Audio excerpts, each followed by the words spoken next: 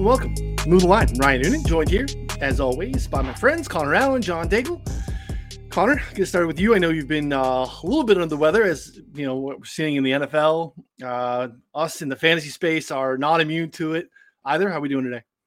Yeah, been better. I had a combination of like still feeling some effects of the flu, pretty hungover today. Went to my first hockey game last night, which was awesome. Got to see Ovechkin's 800th goal.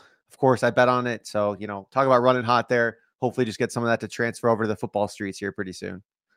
Retire on top is a I'm the best hockey tout in the game right now. I mean, 25-1 on him to score a hattie, only me. Look at you using terminology like hattie as well. You're all in. Daigle, week 15, bud. We're almost light at the end of the tunnel. How are we doing? 15. Woke up this morning, and what I was feeling starting around this time last week, like this was the first day where I actually felt normal again, thankfully. So good to go. Ready to talk week 15. Saturday games begin for the next 2 weeks as well. So lots to get to. My wife not thrilled to find out that there is everyone in everyone's personal life is not excited about Saturday games, especially the next 2 weeks with Christmas Eve, 11 games, 3 games on Christmas. And then you look ahead, New Year's Day, a full slate as well. Haven't told her about that yet. Let her do the math and figure that out when we get there. And, we cross small bridges at a time. But the full slate on New Year's or on Christmas Eve is definitely something to really in this space. It's really hard. Like we are grinding again, hard. We get to talk about football. So like, I want to really be careful about, contextualizing this, complaints because we're all very, very, very lucky to get to do what we do. Saturday for me is like the one day that's carved out for family. Don't really sweat or bet college football that much anymore. We'll tail if I feel like there's some good advice that we have, but it's not something that I'm grinding. It is really just like once people fall asleep Saturday night, start to maybe build some DFS lineups, look at any news, wait for the Schefter bombs, but it's really otherwise very much a family day.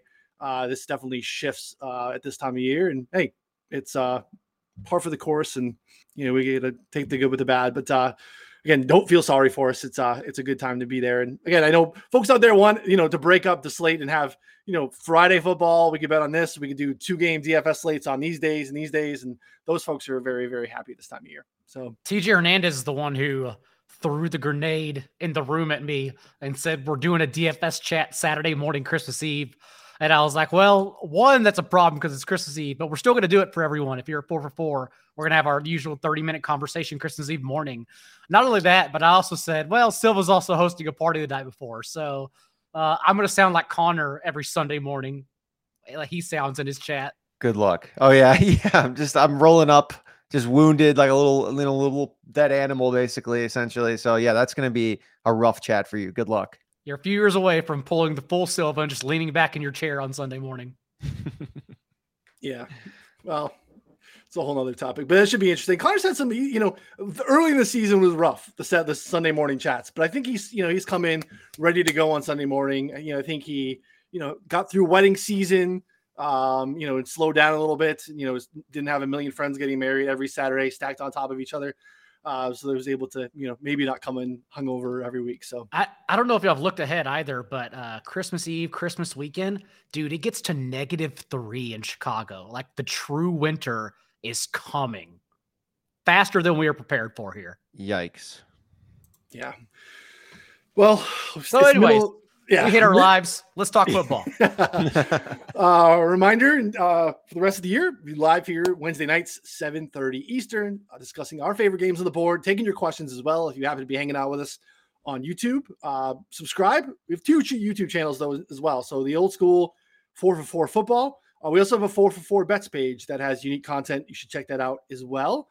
Lots of great stuff going on over there. You want to be subscribed to the YouTube page, especially the 4 for 4 football one, is because we have a live chat coming up with John Paulson. Let me get the details. I had that earlier. I want to make sure you can only get this if you are subscribed to our YouTube page. So a very unique chat because this time of year, especially in fantasy, it is crunch time, right? You need to be making these start-sit decisions to win your league. That start-sit Q&A is on Friday. It's the 16th, 3:30 Eastern on the 4 for 4 YouTube page. So subscribe to that. and jump into that Q&A with Paulson. Again, I want to remind you too, we have 2 Move the Line episodes every week still. Again, here on YouTube, wherever you listen to podcasts. In addition to this game preview, Connor and I are joined by Pat Mayo on Fridays, 2 p.m. Eastern, to talk about props. So that's our prop drop show, again, live on the 4for4 YouTube page. You want to check that out. And again, props have been going very, very well of late, and you don't want to miss that. So that's where you get all the goodies. Connor's chasing his bad QB unders. We're in the tackle streets pretty heavily. They're starting to release them a little bit more, which is good. So check that out. Prop drop Friday, 2 p.m. Eastern. Again, the season's almost over. Again, the fantasy subscription of 4for4 is a little different than the betting sub, because the betting sub, we actually have season-long content for you. We are covering multiple sports, NBA, college basketball, MMA. We've been covering the World Cup. We'll be getting into the draft season, both on the football side and basketball side as well. So the betting sub right now is massively discounted if you go over to 4for4.com/plans. You can also use the promo code NEXT LEVEL, one word, all caps, 25% off on top of what's already marked down. That's going to take you through the end of February. Again, covering you through all of the football, all of the, start of draft season a little bit, but then all the Super Bowl betting and all that stuff too. So 4for4.com/plans, promo code NEXT LEVEL. Again, that's going to cover you through all the playoff stuff. Daigle's going to be, like he does with everything. He's got his hands in everything. He's doing playoff content now. He and TJ will still be doing DFS stuff. That's all covered there. If you're playing in any of the pick'em sites, PrizePicks, Underdog, Vivid, we got channels for all that as well in our subscriber Discord. So again, check that out, 4for4.com/plans. All right, guys. Playoff implications this time of year. We got a bunch of games on the slate that I think really start to matter. Again, we have 4 weeks out, but a lot of them are starting to shape. I went ahead. I got 5 games for us, and the last game I'm going to talk about is the Thursday game, because I think the Thursday game is pretty interesting and matters. So listeners to the podcast aren't going to be bogged down by the Thursday takes at the top. If you want to hang around and listen, you can scroll all the way to the end. You can check that out for the Thursday stuff, or if you're watching live, that'll come up at the end. But we'll start out again with our nightcap on Saturday. We got 3 games, massive playoff implications with Miami and Buffalo here. We see where our line movement is as of now. 7.5 is the number at most spots. DraftKings has a 7 on Buffalo here. Total is dropped massively, 43.5. There's a 43 on MGM.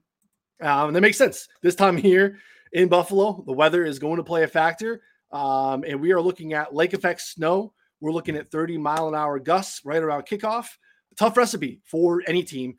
Magnified in this spot with a South Florida team on the road that is scuffling a bit. The wild part is this is a rematch from a crazy week 3 game in September that had a little bit of everything there. I mean, we had like the butt punts. That was littered with guys missing plays and leaving the game due to cramps and dehydration because of the heat. JD, we're on the other side of it now. Talk to me about the scuffling Dolphins and the Bills. And we're on the other side of it so much that I didn't have confidence in any of these offenses in dry weather, let alone in cold weather. We have to now, as we mentioned last week, definitely point to the fact that Tua looked great against the Lions, Bears, Browns, and Texans.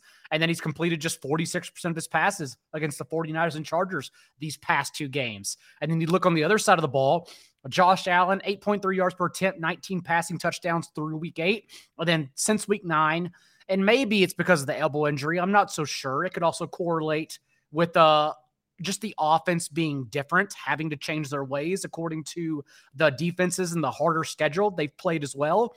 But since week 9, just 6.5 yards per attempt, only 7 passing touchdowns in those 6 starts. In this 6-game stretch as well, Bills are only averaging 2.1 points per drive, which would take them outside of the top 10 and basically make them just above a league average offense. And it's weird because in their last matchup against the Dolphins in week 3, like that's when DC Josh Boyer did blitz the hell out of Josh Allen, and he completed 77% of his passes for 200 yards, 2 touchdowns, 9.2 yards per attempt in that game. But since week 9 as well, he's been awful against the blitz. 5 yards per attempt, no touchdowns, no interceptions as well, basically just dumping it off for no gain. So yeah, I have no confidence in either of these offenses. If you told me like to pick one, I think I would actually rather pick Tua in this spot, given that the Bills are still leaking production through the air. But overall, if you say pick a side, like I'm actually just taking the hook here and saying 7.5 points is enough in what I think is going to be a low scoring game. Yeah, and we've seen that, Connor, and maybe it's a combination of what Daigle's talking about too. It's not just weather concerns; it's about maybe some scuffling offenses to what have been elite offenses all season. But again, we talked about it last week a little bit. Like, yeah, the Niners did what the Niners did, and they had success. But it's going to be really hard to replicate that because not everyone has those dudes. And the Chargers did it without Bosa, without Derwin James, and they really got to Tua. You've been a Tua guy from jump. I don't think anyone should be jumping ship after 2 bad games, but defend your guy. Let me know what you think about this matchup. Well, the way that the defenses are basically counteracting what the Dolphins do well is they're getting really physical with Tyreek and Waddle in the line and basically saying like, okay, we're probably going to give up 1 to 2 plays over the top, but they're bracketing him. They're getting really physical in the line, really trying to take away those like intermediate to deep spaces for the Dolphins. And so if you're Mike McDaniel, now 2 weeks in a row of that happening, I think you have to go back to the drawing board in some senses and either get the quick game going or you have to get the running game going, because that was something that was like notably absent, I think, in recent weeks.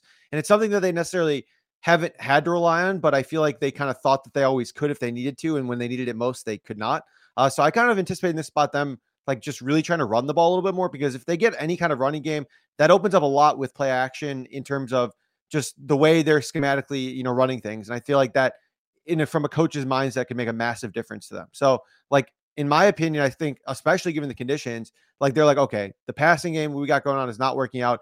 Like I could see a ton of running and just like focusing on Raheem Mostert here. And I think Jeff Wilson was out practice today, but if he gets in there too, I feel like both of them could see a heavy dose of the ball here. I would lean with the +7.5 just because I think that the hook is important there. I don't think that the Bills like blow, the doors off here in any way. So I think that 7.5 is an interesting look, but nothing that I love, because again, like I don't have a ton of confidence in them happening after they couldn't beat like a Chargers B team squad, like they couldn't adjust to that. Like they had no answers, even mid game at all on anything. And so that was pretty concerning for me. Yeah, that for me too. I mean, obviously without Von Miller, this is not the same pass rush that it has been all season. They can still get pressure with their front four. Tre'Davious White's back, bolsters the back end for them a little bit too. Daigle, what do we do here with the weather? Like, again, I know it's really hard to play weatherman on a Wednesday night, a full 72 hours out from this game. But what can we expect? I mean, if it's looking like game time, a little before game time, we're going to have some snow, but like 30-mile-per-hour gusts at this point, we know is above, I think, the threshold of being concerned. How should we be kind of approaching the game plan for this? I don't even know, to be honest, because I don't like predicting the weather for Sunday. I would be worried about the wind for sure, but the snow has never really concerned me in any football game. So yeah, I'm just going to play it by ear, take it to Saturday night. But if it is 30-mile-per-hour winds for sure sustaining throughout the game or expected to, I could see myself being much lower than, what this total is already sunk to 42 points, considering it opened up at 48. Yeah, I was seeing it looks like light snow, like flurries, and then I was seeing like sustained winds in the 10 to 15 range with gusts like up to 30, like you were saying. So I think that it's interesting because like Daigle said, the snow is not enough to really matter. The wind is like kind of matters if the projections are right. And then the cold kind of matters as well, because the feels like temperature will be like in the teens or like really low 20s. So like all that stuff together might add up to matter a little bit. But it also might not. So, I feel like that's kind of tough right now. It's definitely a play it by ear situation at the moment. Yeah, Dan's mentioning in the chat, teams are 45.7% against the spread on the third straight road game. This is the second year in a row that Miami's played the third game of 3 straight road games in Buffalo. So the scheduling gods not being super kind to them in terms of in-division tough matchups. So again, a couple on the West Coast, now back on the East Coast, and trying to get right. And suddenly, like, this is a tough little matchup for them, obviously. And then playoff picture is a little bit rocky behind them. So, like, not that this is a must-win for them, but we definitely didn't think we'd be here a couple weeks ago with the way this team was absolutely cruising. So, got to be an interesting one. I kind of agree with you guys. Like, I wish that I had a little bit more confidence in what we've seen out of either squad of late. I feel like the hook probably matters. Probably a stay away from me at this point. Would love to see what happens and how the market shapes, and if others are scared of the weather as we kind of get closer to kick. Because like I said, I mean, I feel like we have a pretty good idea of what's going to be coming, but again, weather day of even at times can be tricky. So, looking 72 hours out is a pretty dicey decision when you're trying to, make actually market shaping decisions around it. Next game, we have the Giants on the road in Washington. I believe Washington, for the most part, 4.5. This game has got shifted into the primetime Sunday slot. 4.5s across the board. 40.5 is the total here, which is interesting. Running back the Week 13 tie. Gift really to both teams as it relates to the NFC playoff picture, especially considering Seattle's loss last week to Carolina. Commanders coming off the bye. It's hard to imagine that they don't make the playoffs with a win here, which is not what we had thought, especially early in the Carson Wentz iteration of this team. Actually, 538 has the Commanders playoff odds at 91% with a win here. So they are almost guaranteed a win here. Giants on the outside looking in, just a 25% chance to make the playoffs if they don't win this game and the injuries continue to mount up. Richie James, the fact that he even matters, and we have to talk about Richie James mattering to the Giants, speaks volumes to where we're at. He's in the concussion protocol. He is in danger of missing this one. Saquon Barkley, true game time decision last week, clearly beaten up, really is going to need to carry them down the stretch. He was not on the injury report on Wednesday, so that is encouraging. But again, tough slate for him here against a pretty strong Washington team, again, coming off the bye. Dave, I'll let you get started with this, again, important playoff game in the NFC. Are we getting Chase Young? So the Chase Young stuff is wild to me, that we're like over a year and that he is like questionable into every game. I don't know how they don't know like that he's ready to go or not. If he's definitely questionable, I don't even know why we like flirt with him being close, because I feel like he's been close for a month. Let me pull up the injuries here. It's the same thing. It's still him, just basically questionable. So I wasn't sure if anyone else heard anything else. No, not yet. All right. Well, last time we saw these two teams play, it was pretty fluky for Washington's offensive side of the ball. They had averaged 28 pass attempts per game compared to 38 with Taylor Heineke compared to Carson Wentz. And then, of course, they play 70 minutes of useless football, and Heineke throws 41 passes. I think we're going to see a much sluggish, slow it down game between Brian Robinson and Antonio Gibson, both who were limited on Wednesday a bit. I expect them to play. And I still don't understand where the Giants are going to get any amount of who's going to produce for them. I just don't know whether we get Chase Young here or not, considering, we keep talking about it now, but in his last 5 games, Saquon Barkley averaging just 79 yards per game.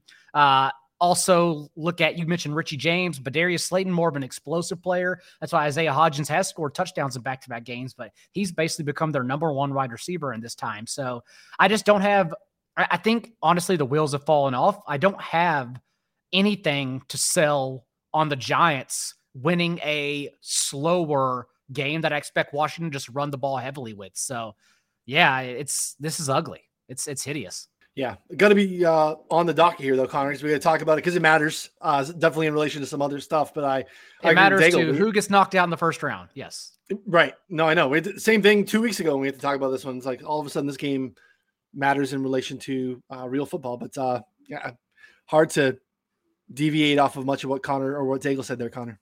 Yeah, well, what I found was interesting is I had like the exact same thought. I'm like, okay, well, it'll probably be a slow, close game. I think the Commanders are a better team. But I don't love the Commanders either, and so the spread is 4.5. I feel like that's, I would have put it at like 3.5. I don't know. I mean, I feel like there's a little bit of value here with the Giants, but am I taking the Giants in this spot? Absolutely not. Because again, I have the same question. How are they going to move the ball? But I've asked that for, I don't know, the entire season almost at this point. Like, at least for a while, you could rely on maybe a big play from Saquon. Now you're not even getting that. So yeah, I don't know. I feel like I still think that Washington is the better team. Like you said, I think that they're probably 3.5 points better. 4.5. I mean, it's like kind of a dead number. So like you basically need them to win by 6 or 7 points. I can't bet on that. So I feel like for me, it's just a pass. This is the time of the year where a lot of games, just if you watch them, it's only for work. And like this game is work, because this game definitely, like, yes, it matters in the context of football, but it also doesn't matter in the context of football. It's laborious to watch. This game is not going to change the world. No. Not a bold comment. I'll be watching it for Julian Love tackle props, I imagine. We'll chase the Julian Love train again. I mean, we've talked about it a lot lately because the wheels have started to come off, but I feel like you got to give Wink, Kafka, Dable a ton of credit here because they've really been overperforming all season. And the fact that they're even still like mid-December in the mix, both sides of the ball, especially on offense, have been terrific in the red zone.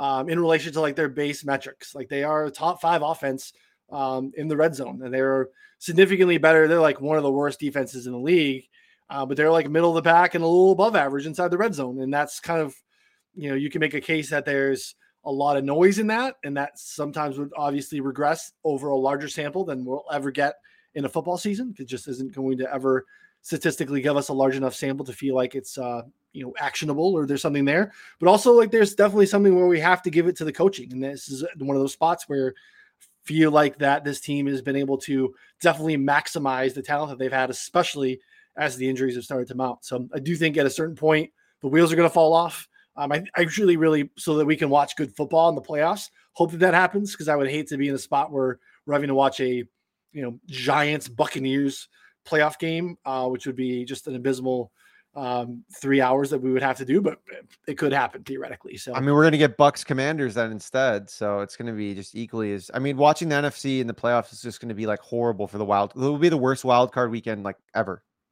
I know, because if we don't get Bucks, we get Panthers. I don't know if that's any better. Don't even start. Well, you can't think about this.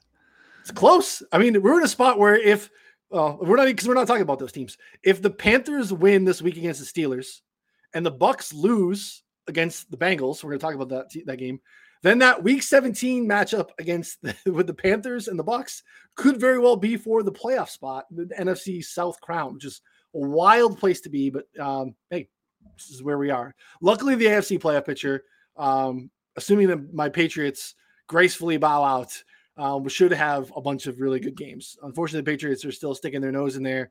But yeah, they belong in the NFC playoff picture. They fit in really nicely. Panthers control their own destiny regardless, and they're not even doing anything. They're averaging 21 pass attempts with Sam Darnold. They're averaging 40 running back carries per game the last 2 weeks. Like, they don't do anything. So ridiculous. Defense is playing pretty good. Dude, we need the pandemic to happen again. Like the fact they added rules to the NFL and made it like the worst product possible. I just don't get it. Like, who wanted this? No one wanted this. Stop throwing flags. We need the pandemic back. It's true. You sound like Silva. This is absurd. It's not a compliment. There are 4 teams. There are 4 unders under 40 this week. There are, I think, 6 teams with 18-point team totals or under. Like, who's good? Where's the good football? I just want to watch good football. Yeah, there's not a lot of them. So, next game, a couple of buzzy teams that have been playing better football. Definitely not a spot that I thought we'd be highlighting in our preseason previews. Lions on the road in New York to face the Jets. Shop them around here depending on your preference, because this is out there. DraftKings has the Jets a 1-point favorite. Caesars has it as a pick. FanDuel has the Lions as a 1-point favorite. So there are definitely different ways to, again, we're just kind of working around zero. But, in terms of like plus money on the money line, this would be impactful there. 44.5 is the total basically painted across the board. Definitely an interesting one. Interconference game, but again, immense playoff implications here. Lions head to New York on the back of a solid win at home against the Vikings. They've won 5 of their past 6, and very winnable games on the schedule from here out. We referenced the splits a bunch on various shows. The on-off stuff with Amon-Ra St. Brown, DeAndre Swift, when they're active, is wild. This is basically a bottom 5 offense in the league when they're out, and a top 5 offense in the league when they are active. The test is a bit tougher here this week on the road in the cold, which is not Jared Goff's forte historically. And this Jets defense is wreaking havoc of late, Daigle. It's going to be an interesting one. Hopefully, maybe some of the better football of the week. And I lean towards the Jets money line. If it's -1 somewhere, which it was when I bet it on Monday, I just ate the points and laid -120. But right now, since Detroit's bye, they actually have made a change and just playing more stacked boxes and stopping the run. They haven't allowed a single 75-yard performance on the ground in that time, but opponents know that as well. And that's why teams are now averaging 37 passes attempts against them since week 8. And that's exactly how the Mike White Jets have played in their last 3 games, allowing White to average 43 pass attempts. And White, where he's been the worst, has been the red zone, just 9 of 22 for 1 touchdown, 1 pick inside the 20. But that's also where the Lions are allowing the third highest touchdown rate is inside the red zone. So I think we do see a boost here. And it's also just the fact that the Lions now, they stayed at home for 3 consecutive games. This is going to be their first road game since November 20th. And we know that Jared Goff, just 2 touchdowns in 5 games on the road compared to 20 touchdowns in 8 games at home. Drastic difference. And 2 of those games came with Amon-Ra and Swift against the Bears and Giants. There's really no excuse for him to have that drastic of splits. I think it's just simply because the Ford Field is genuinely the coolest field of the NFL. So yeah, I think it's a terrible spot for the Lions and the Lions defense here. Lions defense is still getting run over for 26 points and 6 yards per play on the road this year as well. So I like Mike White and the Jets to win outright. Mike White took a beating last week, Connor. Even spent a little bit of time in the hospital. Ribs were beat up, concerned about who's making the start here, because I think it definitely changes the dynamic of this game. But it looks like all signs, Robert Saleh talking today, that it looks like Mike White's going to be the guy. I know we've talked a lot. I think we both remember vividly that Rams-Bears game where like the Rams just could not be stopped. The Bears were kind of mediocre. Defense was better than the offense, but like they went there and laid an absolute egg with Jared Goff in his small, cold hands. Again, I know it's not going to be like frigid in New York, but it's going to be cold, and it's not, to Daigle's point, going to be the comfy indoor, Ford Field weather conditions here.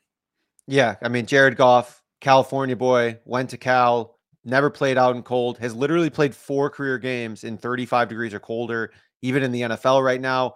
In those games, just 1 touchdown, 5 turnovers, has averaged fewer than 6 yards per attempt in 3 of those games, negative completion percentage over expectation in 3 of the 4 as well. And they scored fewer than 10 points in 2 of those games as well. And now, kind of running into a buzzsaw here. There's some multiple factors, because we look at who the Lions have faced, right? And kind of the roar has been restored, right? That's fine. They've been playing better offensively, but 4 of their last 5 games have come against the Bears, where they scored 31 points, who's 31st in DVOA. The Giants, 26 in DVOA. They scored 31 points. Buffalo, where they played well against, but it was kind of a fluky game, in my opinion. Then Jacksonville, 30th in pass defense DVOA. Minnesota, 27th pass defense DVOA. They've literally been just wrecking bad teams, which you can't say that they did their job. That's good. But now they're facing a much tougher test on the road, outside. So I'm really worried about this Lions offense. But I mean, there's also been some rumblings that Mike White may not be good to go for this game. And so Zach Wilson would be drawing the start. For me, that leads to me taking the under here. I think 44.5 is way too high if we see Zach Wilson start, because without Zach Wilson starting, the Jets with Joe Flacco, with Mike White, have passed the ball a ton, have been fine with just letting their quarterbacks play within the system. With Zach Wilson, they've been one of the run heaviest teams because they want to hide him and they want to kind of keep him within that structure. Now, he did play within that structure against Buffalo, but still, I have no faith in that happening. So I think that the under here, with Detroit's offense laying an egg, and the Jets probably skewing massively run heavy unless they fall way behind. So I think we're probably going to see a low scoring run heavy game here if Zach Wilson starts, which I mean, again, I don't know how likely at this point, but there's definitely been a quiet drum beat, going on in the background here. Definitely changed the dynamic of things, right? We just, like you said, shifted philosophy, shifts game plans, shift the whole way that I think that this team kind of operates. So I would think that Amon-Ra still probably gets there when you think about how stout the Jets passing game is. It's really been on the outside, right? DJ Reed, Sauce Gardner, Michael Carter in the slot has been a spot where teams with really good slots have been able to work a little bit. So I think Amon-Ra is probably pretty safe in terms of his workload here. Obviously, Garrett Wilson would be in a great spot, I think, with Mike White. I feel obviously a little more trepidation if this is a Zach Wilson game. But I mean, I kind of like your lean. 44 is a key number in total, so the half there is pretty viable too. Because again, I think just the foot off the gas comes massively with the way that the Jets played with Zach Wilson. I think they just do try to hide him and get this game over with as quickly as possible. All right, see what the weather happens with there as well. All right, next, Dallas on the road in Jacksonville. Let me see. We are down to, well, I can shop this one too. Dallas is -4 in a few spots. There's a 4.5 on FanDuel. PointsBet still hanging at 5 here. 47.5 is the total. It's moved a bit. It's 6s, 6.5s in the look ahead market. I think a pretty clear response to how these two clubs looked last week. Dallas, huge home favorites.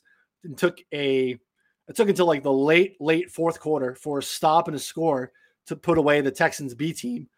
Not great. On the other hand, Jags on the road took advantage of a bunch of Tennessee injuries, rolled them up pretty good. And you keep hearing that they maybe kept their playoff hopes alive in that process as well. Public's really yo-yoed really hard on Jacksonville here. Everyone was really excited about him heading into Detroit 2 weeks ago after they beat the Ravens the week before. Everyone jumped off the bandwagon heading into Tennessee after the Detroit loss. Now everyone's back in. We've seen a ton of early love here in this matchup table for Jacksonville. Give me your thoughts on this one. And everyone cites this stretch that Trevor Lawrence has endured since week 9, where he's completed 72% of his passes for 10 touchdowns and no picks. But he was only pressured on 30% of his dropbacks in one of those games, and that was his worst performance against the Lions, which he did get injured, but he also didn't miss a series. He returned for that game, and then, of course, blew up against the Titans just last week.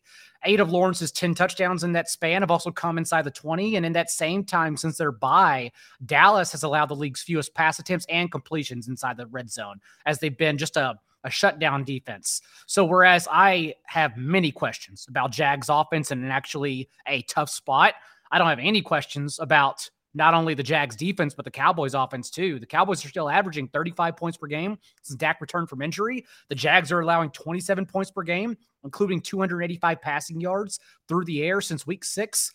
And even in the last month, Jacksonville allowing the third highest rate of passing touchdowns, including a 62% completion rate with league leading 9 touchdowns inside the red zone. So my breakdown is as simple as the Jaguars can't stop the Cowboys, and I question if the Jaguars can move the ball to match point for point against the Cowboys. Yeah, I kind of agree with Daigle here, Connor. The move feels like it's gone a little too far, in my opinion, but I don't know what your thoughts are. Yeah, I agree, especially on the Dallas side, specifically offensively. My kind of look for this game was the over. I thought that interesting at 47.5. I thought that was a couple points too low because, like you said, like I expect Dallas's offense to have plenty of success here, 30 plus points pretty easily. And then the Jacksonville's offense is obviously super volatile. And I think that plays into what you're talking about, Noonan, with, a couple weeks ago, everyone was super excited for them against Detroit. They lay an egg, but then they just, look like world beaters against the Titans. I would say much better Titans defense than the Lions. So I think that's okay though for this total, because looking at kind of their combined games here, the Jags, the last 3 games, 58, 54, and 55 combined points. And then Dallas has gone over 47.5 in all of their games since the bye. And the only, except for one where they won 40-3. So I'd expect a little bit more pushback than that from the Jags. But yeah, so I would lean towards Dallas side at -4, but I also think that this game could easily go well over the total if the Jaguars put up like anything reasonable offensively. I'm talking like, I don't know, 13, 17 points and should still go over. Yeah, if you're looking at that, so I do think there's more volatility on that Jags offensive side, and I agree with you. That's why I think more than the game total, I'd prefer to maybe attack a Cowboys team total, 26.5 as well. So it's sitting on the right spot of where we would want it to be from, it takes the Jaguars aspect out of it, right? Because we know that this Cowboys defense can be really good. They can shut down the perimeter. They've done it all season. They can force turnovers and get pressure.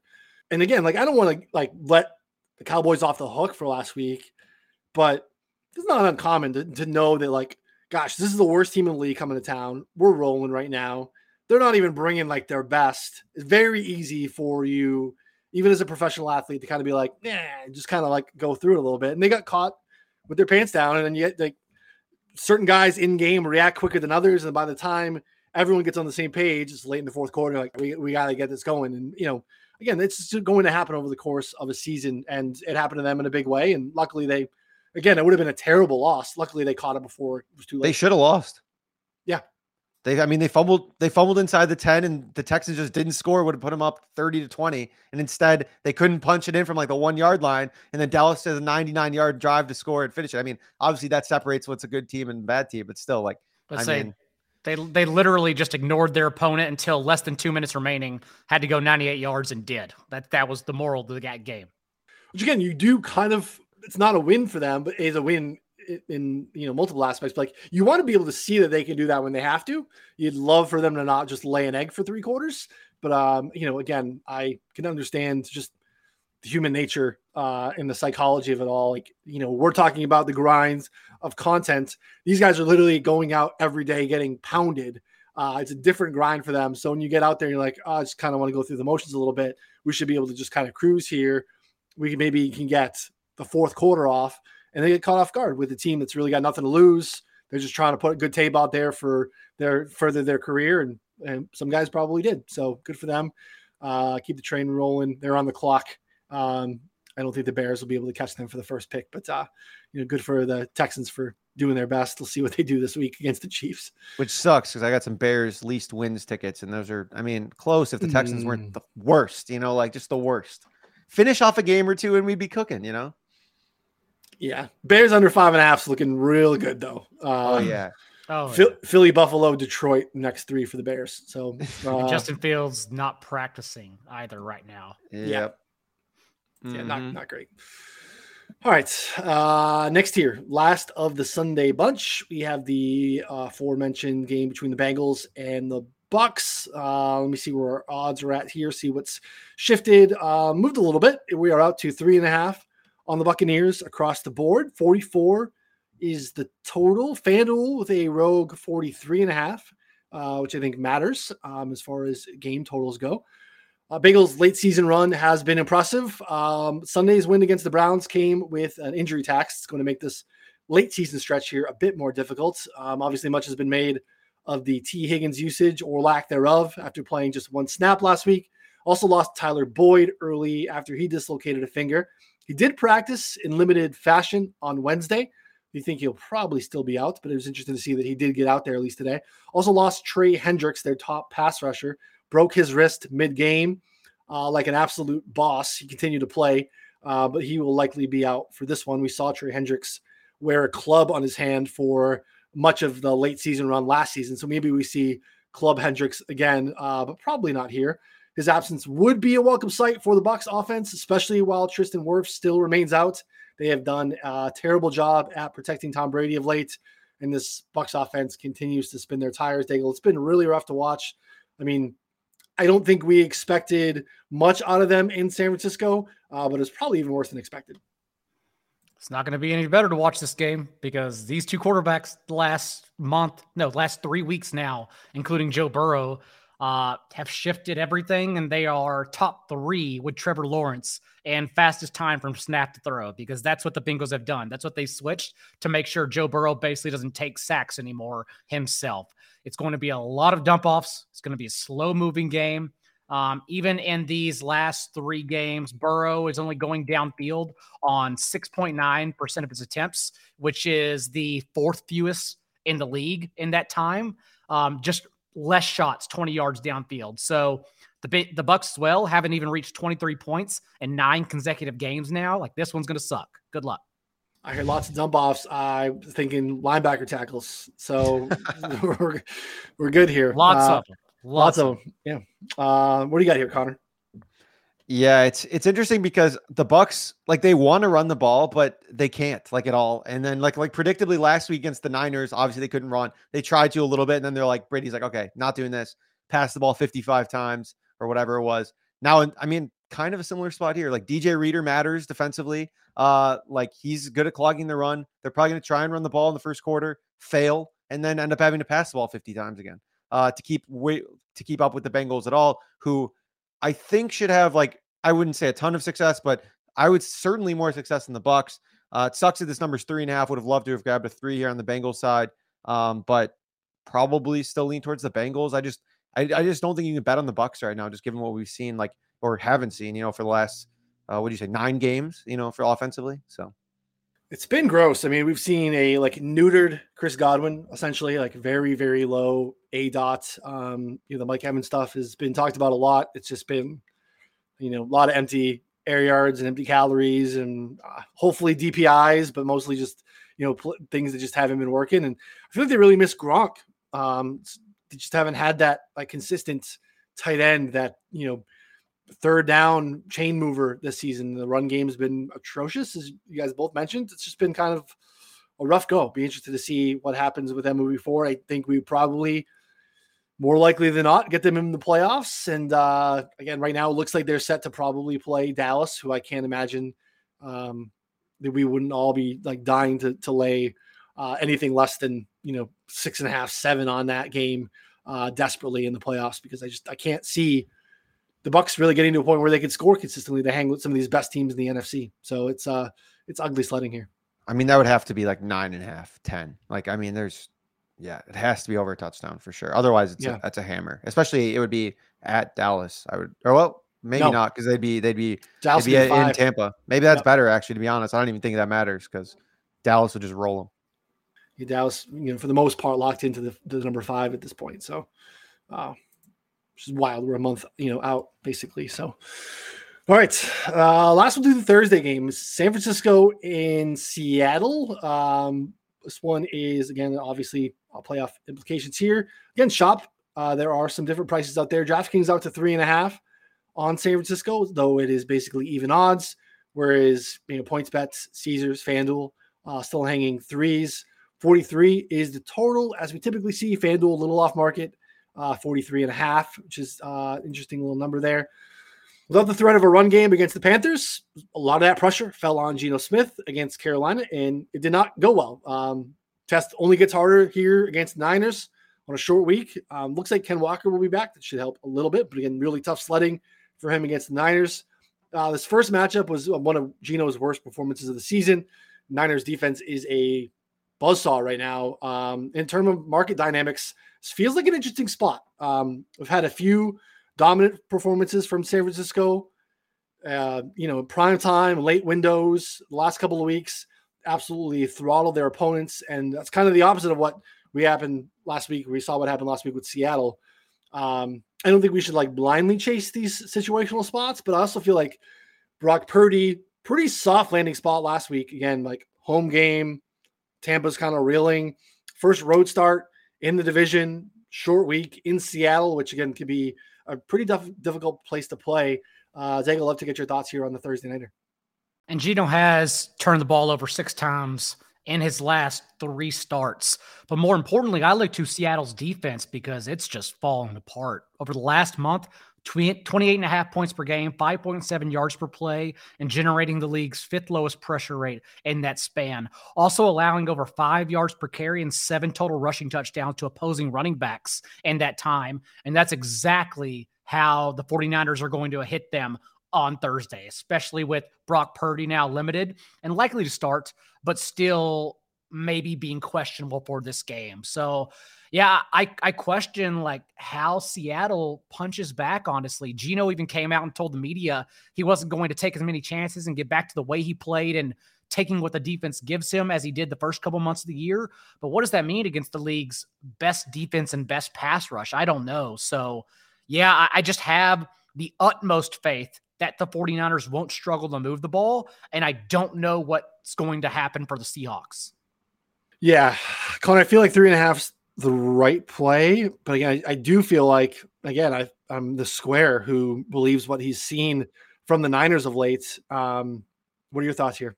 No, 100%. We're betting against the market here. There's a 3 at FanDuel right now, and I like that. But we're definitely betting against like the sharp side here, because this should be, I think, like, I don't know, 6.5, honestly, or like 6. That's what I would make the number. And so in this spot, I agree with everything you guys are saying. I don't really have too much to add besides we're probably missing something. And, there's a lot of interest, it seems like, on the Seattle side here with the number not moving towards the Niners. But what do you guys think Kenneth Walker's role is going to be when he comes back? Looks like player prop is 49.5 rushing yards. I wanted to bet the under. I mean, he's only gone over that 4 times this year, really struggled as of late, banged up, tough matchup. like, I don't know. I get scared fading a guy who's flash talent, but like he's had like 4 good games and the rest have been pretty bad as he's been injured. So any thoughts on that one? I mean, just because he has the big playability, which has been part of his success this year. When he hasn't had some of those big electric plays, he's had some pretty middling performances. So, yeah, I mean, I think you have multiple outs on the ender because it's such a tough matchup. He could just be limited, right? He could be extremely limited to early down, advantageous, chain situations. So you could have just some baked in, outs in that spot. And again, maybe if he is limited and things get wonky late, maybe he is rested and saved for another day. Because again, win or lose, they're still in the playoff picture here. So I not a play for me, but I like the look. Yeah, I like under. Literally, no one's reached 60 yards rushing against the 49ers yet this year. So I can't imagine like he's the first one to do it when he's banged up. Yeah, no, that's good. Yeah, I was waiting for a couple more outs here to catch up, but it's like the numbers certainly, adjusted already. Like his normal number was like in the 60s. But I feel like it's just there's enough outs with like the injury, workload concerns, efficiency concerns, game script concerns if the Niners blow them out, like you mentioned. I was also considering another angle here would be on the other side with like Jordan Mason rushing yards, because like I expect McCaffrey to get the most of the work, right? But his prop is 80 rushing yards already, which is pretty hefty. And I feel like there's got to be someone else that they use. And I think that guy's Jordan Mason for probably in like the 5 to 10-ish carry range at this point. Any thoughts there or no? I'm not saying you're wrong, but they literally didn't use him until McCaffrey was benched in the third quarter last week. McCaffrey literally played every snap. And when they had Debo in the backfield, they used McCaffrey at wide receiver. Like they keep McCaffrey on the field until they blow a team out. So if you were suggesting that, those props correlate because Walker would go under and most likely in that case, and then Mason would get run. Otherwise, I don't know because McCaffrey's staying in this game with a limited quarterback for sure until it's out of hand. Yeah, there's also 16 and a half rushing attempts for him, which I think the over there is probably a good look as well for McCaffrey. Especially without Debo, yeah. Yeah, that's what I'm saying. Like, I just legit don't know who's going to get the ball. Like, I feel like they probably don't run him 25. I mean, like, did they run him 25 times? Like, I feel like that's stupid, but like, I mean, who else are they going to give it to? They're not going to give it to Jordan Mason that much, right? Like, if at all. So. No, I think it's just too thin to be banking on, game script benching type situations where you're, because Daigle's right. I mean, it's his usage has been, prime Carolina-esque, and just a, better offense, better weapons, smarter coaching. It's been just, fun to watch. So yeah, I'm with you. I like the Walker look. I'd probably stay away from the Mason look. Maybe if it's available live, like if you get a feel for this game's getting just kind of out of hand, if they still have that posted, there's probably some viability to taking a stab at it live, but not something I would take pregame. So, all right, gents, anything else on the board that you guys wanted to take a look at? Again, we have 3 games, Colts, Vikings, Ravens, Browns on Saturday to go along with the Dolphins and the Bills game, and then fairly normal Sunday slate on top of it, and then kind of a stinker on Monday night with the Rams and Packers. But any other looks that you guys wanted to share? Connor, I'll start with you. Yeah, it sucks because I only have 4 more chances to fade the Bears, so I'm going to take advantage of that here with the Eagles -9. I don't think it's a massive value or anything. I just think it should be 10. I feel like this is a spot where the Eagles here win by double digits. As you mentioned, Fields questionable with some kind of illness, needs as much practice as he can get. No Darnell Mooney. Chase Claypool still doesn't understand the playbook. So like it's going to have to basically be Justin Fields running a bunch, which they scaled back the designed runs last time. Prior to the bye, only 6 total carries compared to what he was getting like 15 plus prior to that. So, I think in this spot here, like the Eagles can put up easily 30. I know the Bears do get back Jaquan Brisker and Kyler Gordon, which I guess kind of matters, but I don't really think matters too much against a team like the Eagles. So, and the Bears right now just getting steamrolled otherwise. So, I think the Eagles here just go to Chicago and lay like another 35. And I'm not really too sure that the Bears here are able to keep up in any sense. Small card for me this week. Also, Noonan hammered the point home, but do make sure if you're betting Dolphins +7.5, line shop it because it's 7 at most books, but you can still get a hook out there. And I wouldn't bet it at 7. But I also bet over 48 on the Colts and Vikings. before thinking we get pushback from both sides of the ball here. Kirk Cousins, well, as we know, Gus Bradley for the Colts leans on cover 3, 42% of his snaps, second in the league. And Kirk Cousins against zone coverage this year, 75% of his passes has completed for 9.1 yards per attempt. Vikings won't have issues moving the ball, but more importantly, everyone looks at Matt Ryan and notes his struggles, and that's true, but he also played the Steelers, Cowboys, and Eagles in his last 3 starts before the bye, whereas in the rare occasions he's had elite matchups this year, Texans, Titans, and Jaguars, he did pass for over 350 yards in all 3 of those games. And Vikings have allowed a 300-yard passer in 6 of their last 8 games. So I like the over. I like a lot of points in that first game on Saturday morning.